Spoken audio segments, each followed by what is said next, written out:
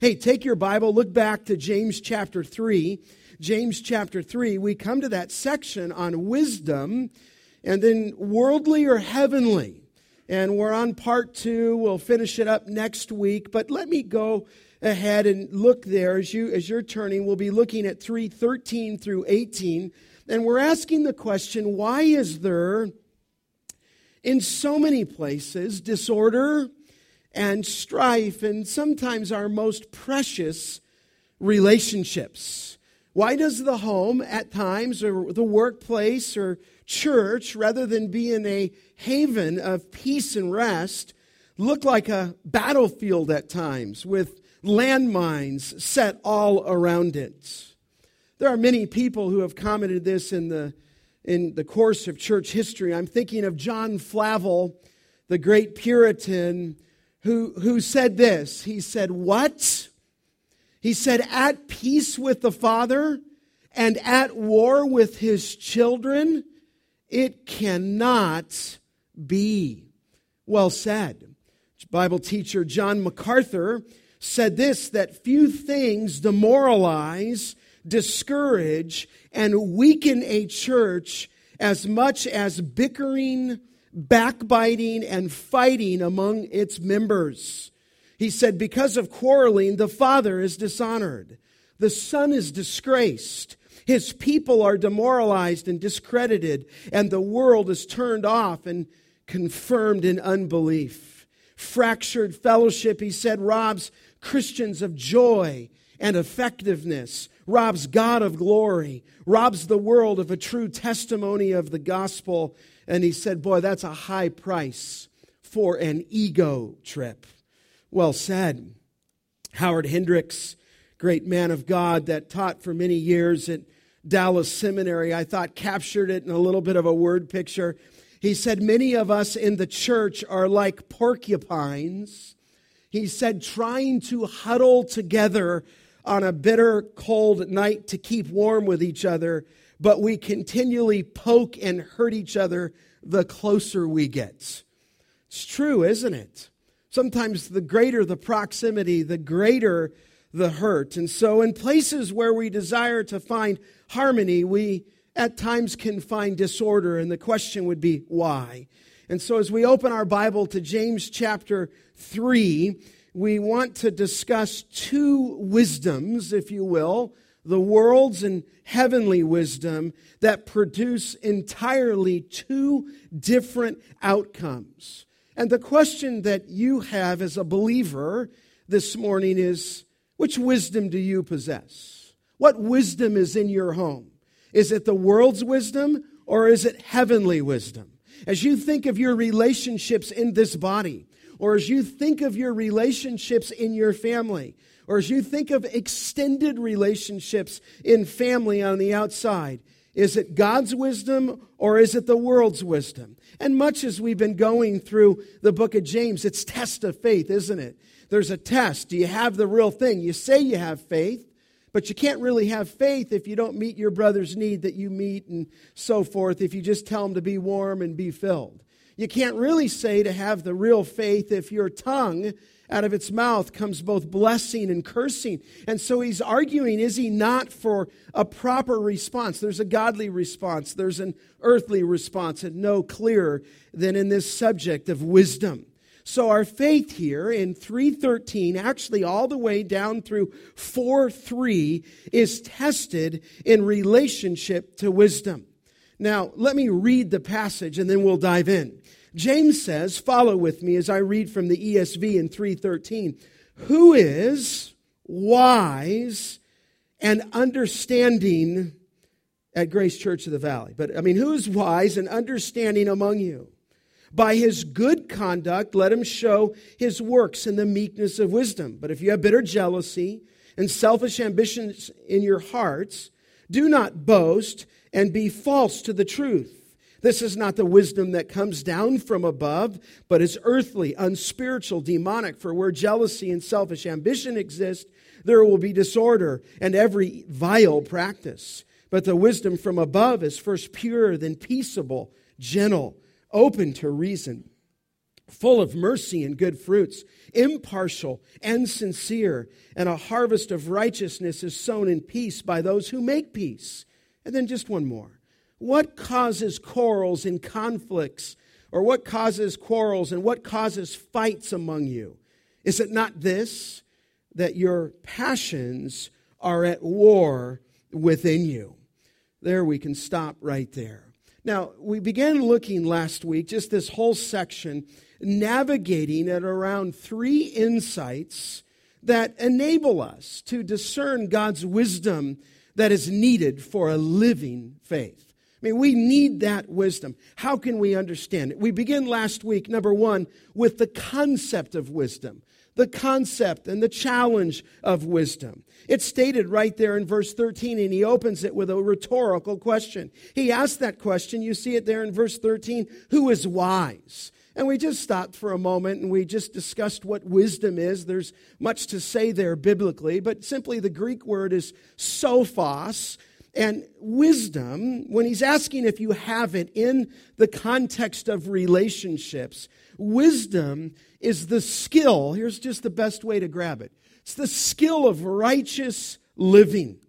It is the skill of applying truth to life circumstances. And so we said biblically in the scripture and certainly in the Old Testament, it's not just knowledge, it's partly knowledge, but it's the skill of applying that knowledge to life's circumstance. So he says, which of you at Grace Church of the Valley is wise? And then he mentions that word there under this concept of wisdom, who is understanding. And we said that word understanding isn't redundant there. It speaks of one having the knowledge of an expert. We maybe in our own day would use the word a specialist. So here is somebody who's wise, somebody who has understanding. They are a specialist in applying biblical knowledge to practical situations. Now, what James said is that this wisdom that comes down from above is the fruit of a lifestyle, right? It's the fruit here, not of a methodology or some kind of psychoanalysis. Look what he said. He said, who among you is wise and understanding? He said, by his good conduct, let him show his works in the meekness of wisdom.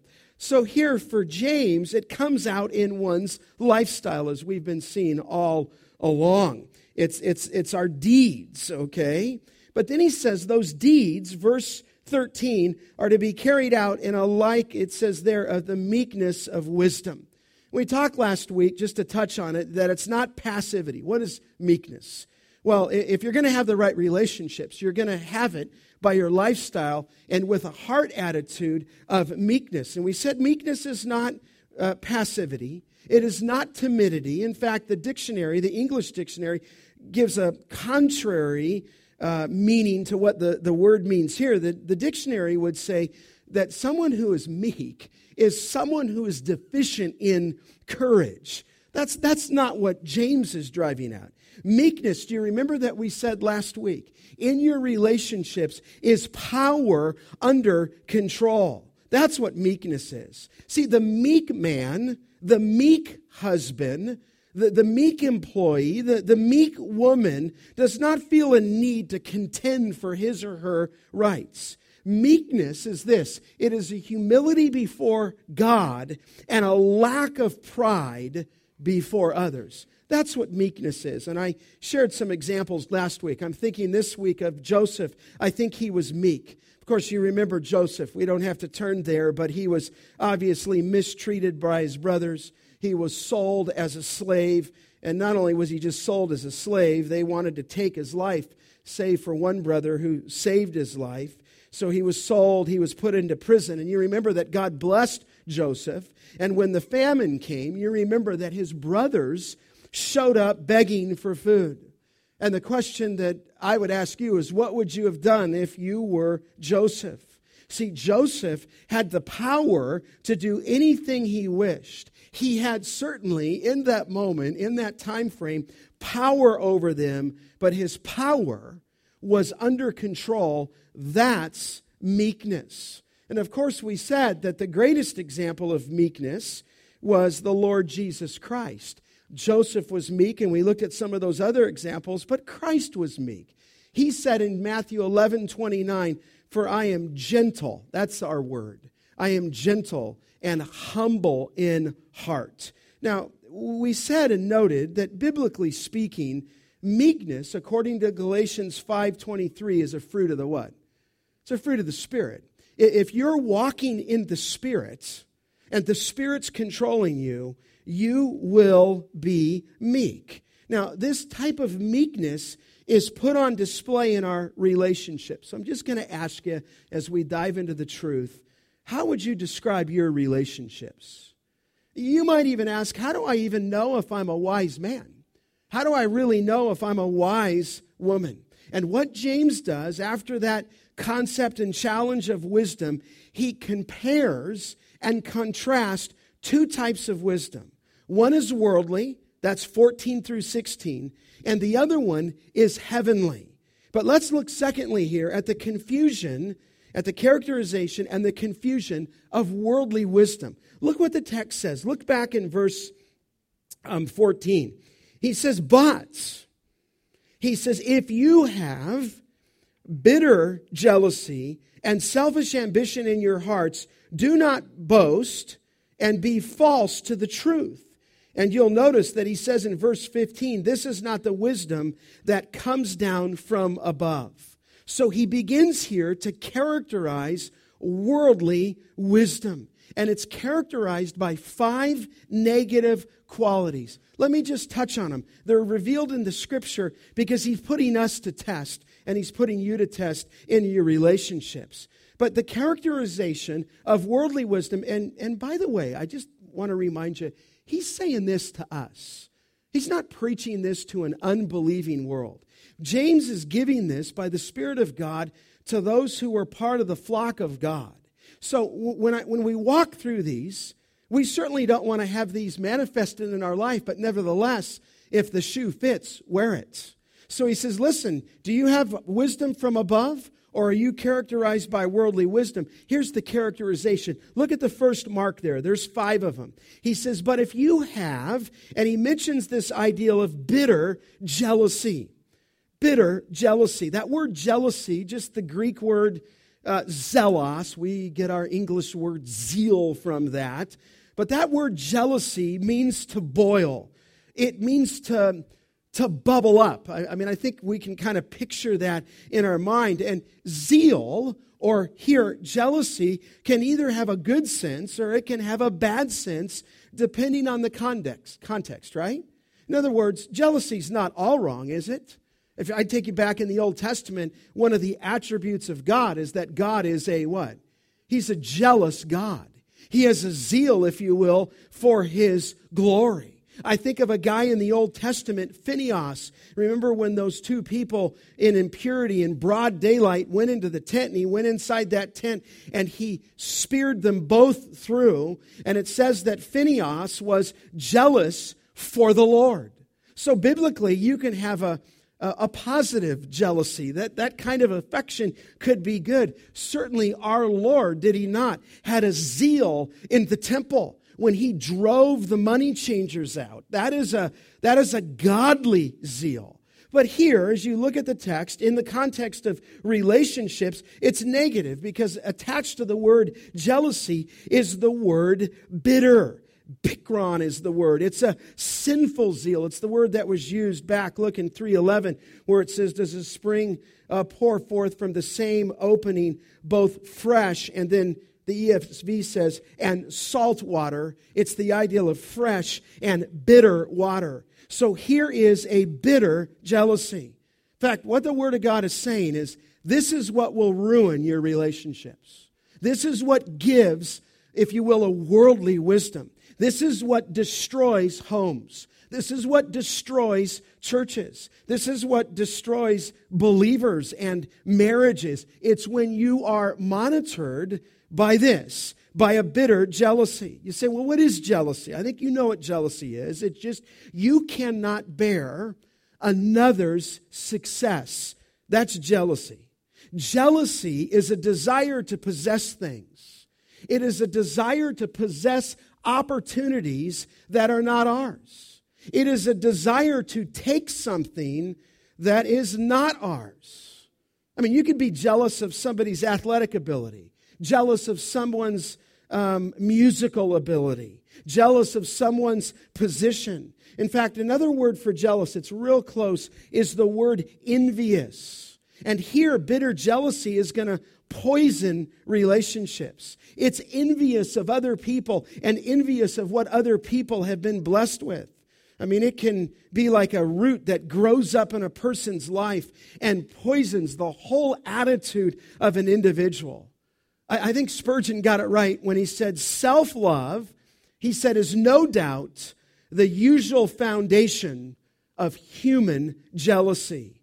He said, the fear lest another should by any means supplant us.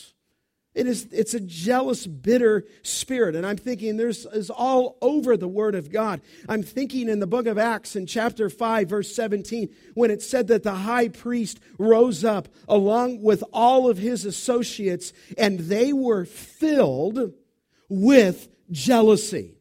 And whenever you see that word filled, they're dominated. So just as we would say, be filled with the Spirit, those high priests and the associates of those high priests in Acts 5:17 were filled, dominated, if you will, by jealousy. As the apostles were preaching in the book of Acts chapter 13, it said the next Sabbath, nearly the whole city, imagine this, assembled to hear the word of the Lord. But when the Jews, it says, saw the crowds, they were filled with jealousy, and they begin to contradict the things spoken by Paul. I mean, jealousy is a green sickness, if you will.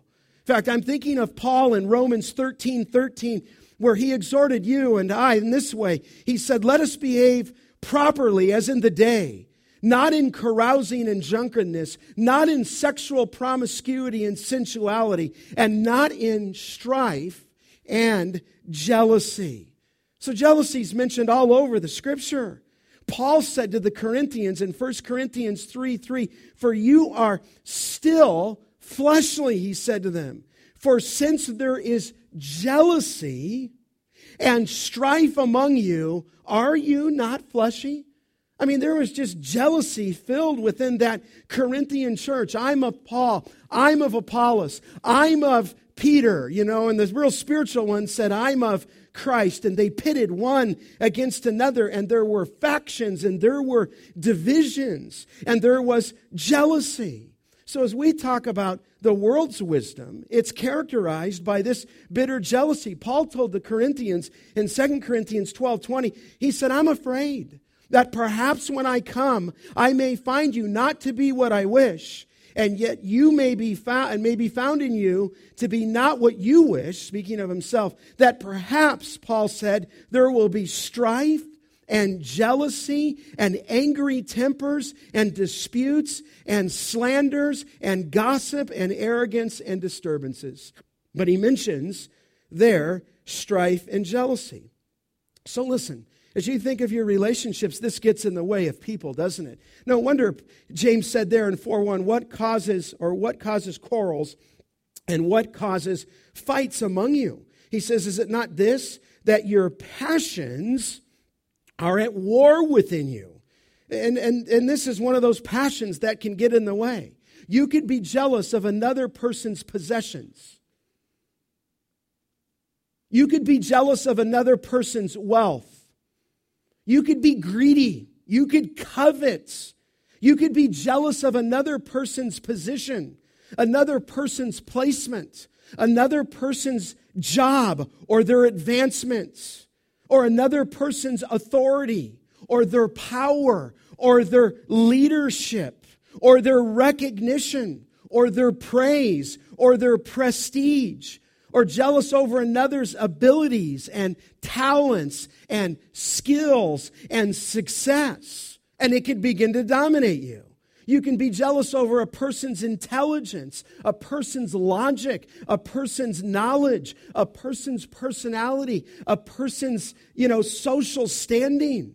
You could be jealous over their loyalties, over their devotions, over their attachments, over their age, their youth, their maturity, their experience. You could be jealous over another person's looks, their appearances, their beauty, their health, their clothes, their style, their sophistication, their opportunities, their advantages, you name it, and it could become a green sickness that gets in you, and I promise you it will spoil every relationship you're in. The story is told of two men who lived in a city. One was envious, the other was covetous. And the ruler of the city sent for them, and he said that he wanted to grant them one wish each, with the provision that the one who chose first would get exactly what he asked for, while the other man would get exactly twice what the first had asked for himself. And the envious man was ordered to choose first. But immediately he found himself in a quandary, if you will. He wanted to choose something great for himself, but he realized if he did so, the other would get twice as much as he did. So he thought for a while, and then he asked for this, that one of his eyes should be put out. That's a jealous man, right? You just don't want somebody else to succeed. And he did what he thought he should do out of the sinfulness of his heart. Listen, if our relationships have this in them, there's going to be chaos. There's going to be disorder. Listen, all you have to know is this, that the deeds of the flesh, in fact, you want to see them? Look over just in Galatians for a moment. Look over at Galatians, turn in your Bible there. And I think you're well aware of the fruit of the Spirit that we often quote in chapter 5 and verse 22, that it's love, joy, peace, patience. You know that. And one of the fruits of the Spirit, as I mentioned in 5:23, is the word gentleness. That's the word for meekness. But one of the deeds of the flesh, have you seen these? Where it says in 19, the works of the flesh are evident, which are sexual immorality, impurity, sensuality. Verse 20, idolatry, slavery, enmity, strife, and what does it say? Jealousy. That's a deed of the flesh. I think the writer of Hebrews would say to us, see to it that no one comes short, Hebrews 12:15, of the grace of God, and that no, you know that verse? Root of bitterness springs up and causes trouble, and by it many are defiled. Listen, as a pastor, I know people who have the root of bitterness. You say, well, they're just not believers. Oh, no. I think they're believers. But I just think they're miserable because a root of bitterness has sprung up and caused trouble. Listen, animosity, anger, bitterness, jealousy often blinds the bitter person from their error. Others see it, but they cannot. And what jealousy does is resent and reject any who threaten their space. Now, arriving out of this bitter jealousy, one can become selfishly ambitious. Look back to James now. There's just the second characterization, okay? The second characterization of worldly wisdom. First is bitter jealousy. Then he mentions this one, and selfish ambition. Say, well, what's that? Well, the word just means one who promotes his own cause for his own personal advantage. I know a lot of guys in ministry who are selfishly ambitious. I think they seem to be promoting the Lord, but the lot they're promoting themselves. And by the way, if you think that I'm giving these, and I live in some ivory tower, I think these things are manifested as much of men in ministry that I've seen as much as in the world. See, somebody who's selfishly ambitious is a self-seeking attitude bent on gaining an advantage for themselves.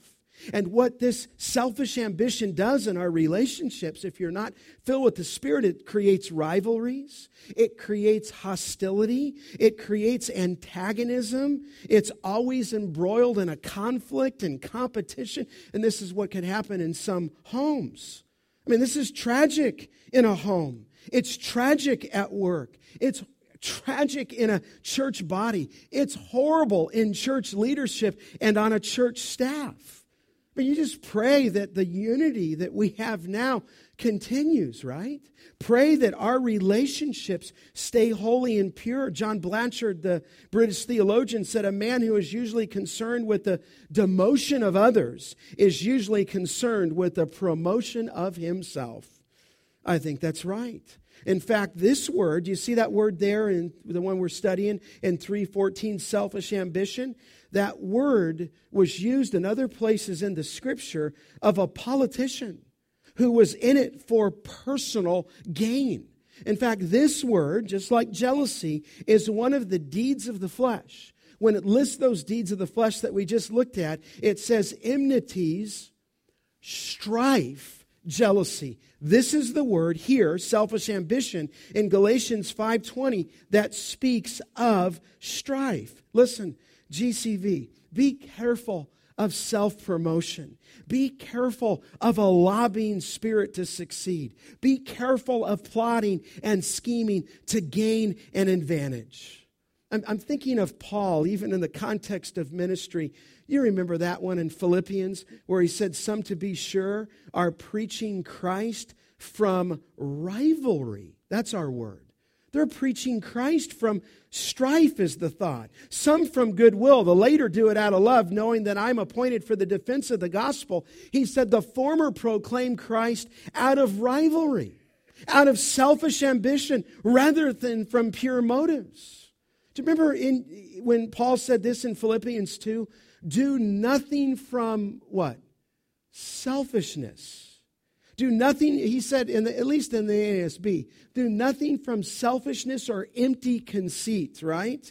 But with humility of mind, regard one another as more important than yourself. The ESV actually says, do nothing from rivalry.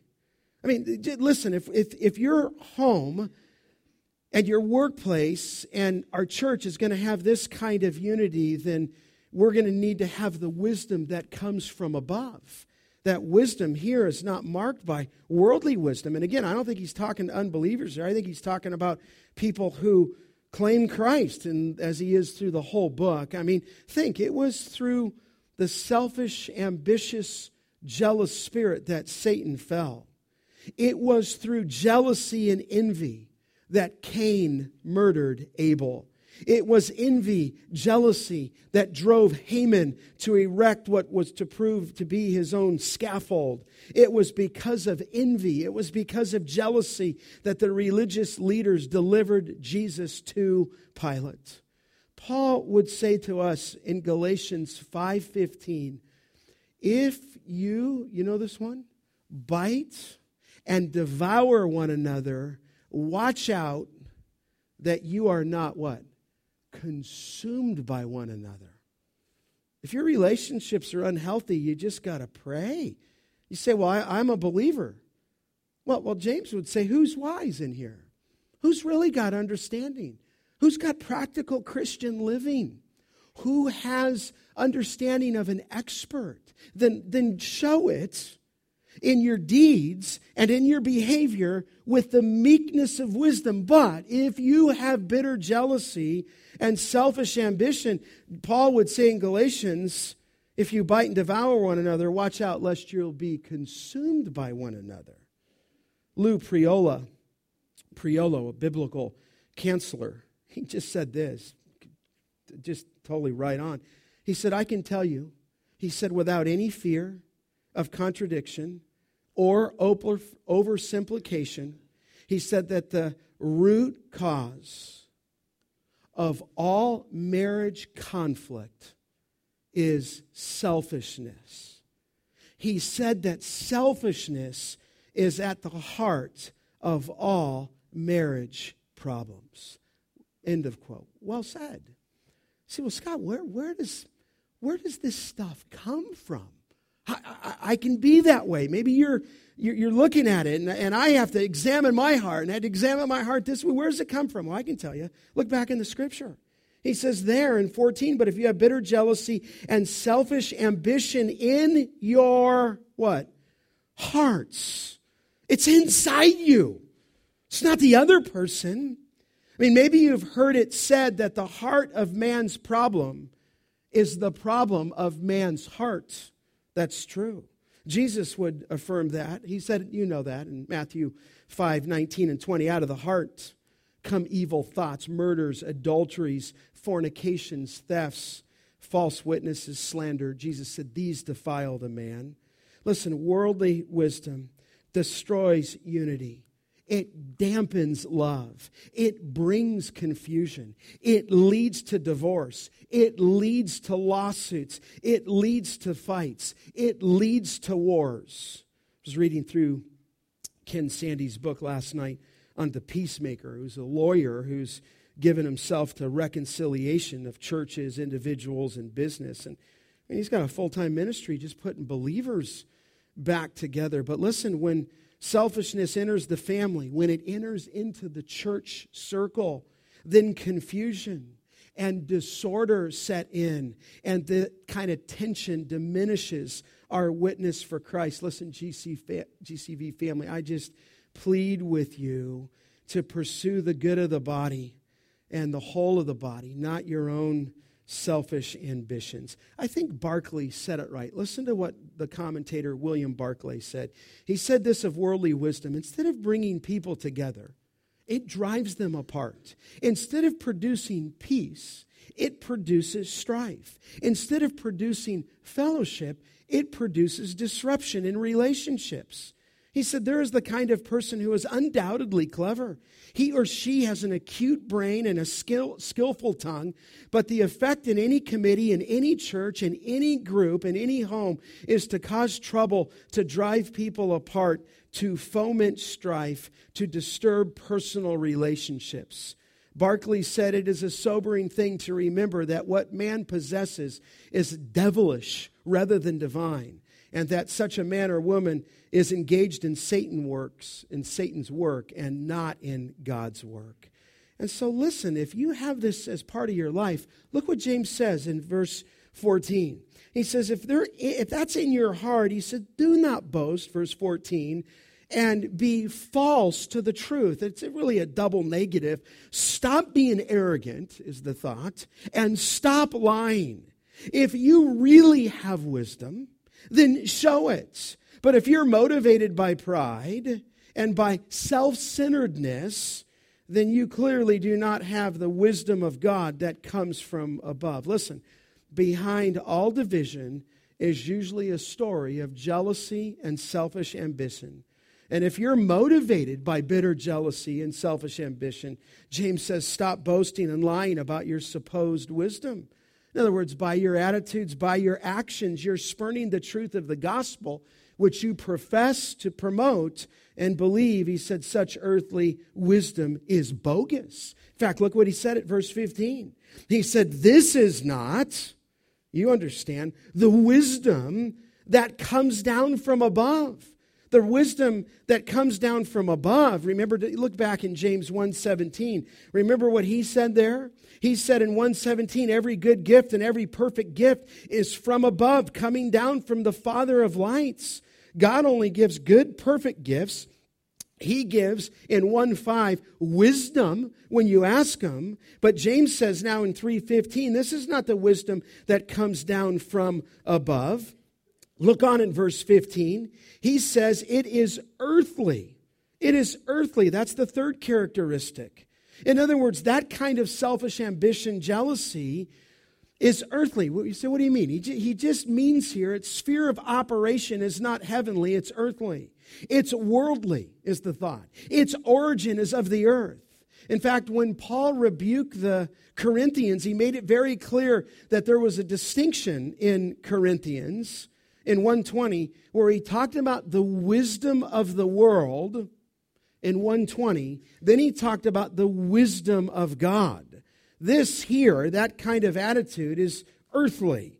In fact, Paul spoke of this in Philippians when he was talking about the enemies of the cross, and the enemies of the cross set their mind, he said there, on earthly things. In other words, that type of wisdom, bitter jealousy, selfish ambition, doesn't come from above. No, he just says here, it's earthbound. It doesn't have anything to do with the Spirit of God. It doesn't have anything to do with the filling of the Spirit. It doesn't have anything to do with a heavenly wisdom.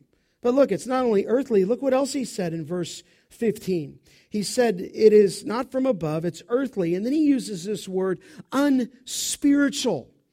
We might even use, it's the word psychikos, and it's the word fleshly.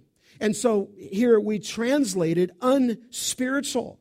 And whatever's unspiritual is often set against or opposed to that which is spiritual. But when your relationships are governed by this, then it's earthly, and here it's unspiritual. Paul used that term in 1 Corinthians 2:14 when he talked about the natural man. That's an unbelieving man. He's the natural man. It's not the spiritual man. It's the natural man. Does not accept, Paul said there, the things of the Spirit of God, for they are foolishness to him. He cannot understand them because they're spiritually appraised. So there he uses that word to speak of the natural man. In a very same way, Jude, when he's writing of the false teachers, says of the false teachers in Jude 19, they are the ones, he said, who cause divisions. They're worldly minded and devoid of the Spirit. That's the word, worldly minded. In other words, it has to do with that part of man, one writer said, where human feeling and human reason reign supreme. And I know some people who claim Christ and they live off human feeling. And they live off human reason. And they are bickering and backbiting and in arguments and in conflict in virtually every single relationship in which they are in. See, when you look back at those other verses, unbelieving man cannot appraise things spiritually. He is, the unbelieving man, like a blind man going into an art gallery. He can't see it. It would be like a deaf man at a symphony. But here what's scary is that even a believer can be corrupted with worldly wisdom and filled with bitter jealousy, selfish ambition that is earthly, unspiritual. And look, there's one final characteristic. Look at it in verse 15. Do you see that? It's demonic. Now, what do you mean demonic? Are you saying people are possessed? No, I'm not saying they're possessed. Literally, they're demoniacal is the thought. Demoniacal is the ideal of the word. In other words, not only does an uncontrolled tongue back in James 3 have a direct pipeline to hell, but even as we speak, if you're not walking in the Spirit, worldly wisdom has as its source demonically inspired thoughts and methodologies. Scary, isn't it? I mean, Peter, out of his mouth one time said, "Thou art the Son of God." And in the next minute, Jesus said, "Get behind me," what? Satan. I mean, and there's that thought with our tongue. We can be praising God and then we can be ripping a person apart. We cannot have the wisdom that comes from above. In fact, you know what's scary? The first time, that the word wise ever appears in the Scripture is when the devil tempted Eve in the what? In the garden. Genesis 3:6. When the woman saw that the tree was good for food, and that it was a delight to her eyes, and that the tree was desirable to make one, what? Wise. Negative way. Then she took from its fruit and ate. Listen to what Kistemaker said. He said, when the devil speaks the lie, it is bad. When he uses the world to perpetrate the lie, it is worse. He said, but when the members of the church become his instruments to spread devilish wisdom, it is the worst of all situations. And Kistemaker said, James leaves the impression that the devil employed some of the members of the church. Pretty scary. Some of you have been, you've been on bad boards. In fact, frankly, some of you might even be just a little burned out. Because if what you experienced is what you've experienced, then you're a little afraid. Because you might have been in stuff that far from it being the meekness of wisdom. It was characterized by a lobbying political spirit for somebody to get their own way. This could ruin a church. Listen, I've seen churches taken down by one family. I've had friends pastoring churches of 1,500, 2,000, traced back to one family gossiping about the leadership. It's frightening. It's frightening, and that's a big church. What about your home if you're not careful, if the kids aren't careful? So look what he says in 3:16. He said, for where jealousy and selfish ambition exist, there will be, what? You can see it, disorder and every vile practice, it says. And so from the characterization of worldly wisdom, it leads here just briefly to the confusion of worldly wisdom. You say, well, what does it produce? Well, you can see it there. It produces disorder. Do you remember in 1:8, the double-minded man was unstable in all his ways? The word unstable is the word for disorder. Listen, when you have that kind of worldly wisdom, it's going to produce confusion. Paul wrote to the Corinthian church, he said, God is not the author of confusion. But when you have this kind of spirit, you're going to be doing a number on that. It's going to produce bickering, backbiting, confusion, chaos, and disorder will set in. Some people believe that word is used for anarchy. And so here, this is not the work of God. It is divisively envious, selfishly ambitious, arrogantly boastful, and outwardly deceitful. You say, well, Scott, what does the wisdom of God look like? Well, you got to come back next week, okay?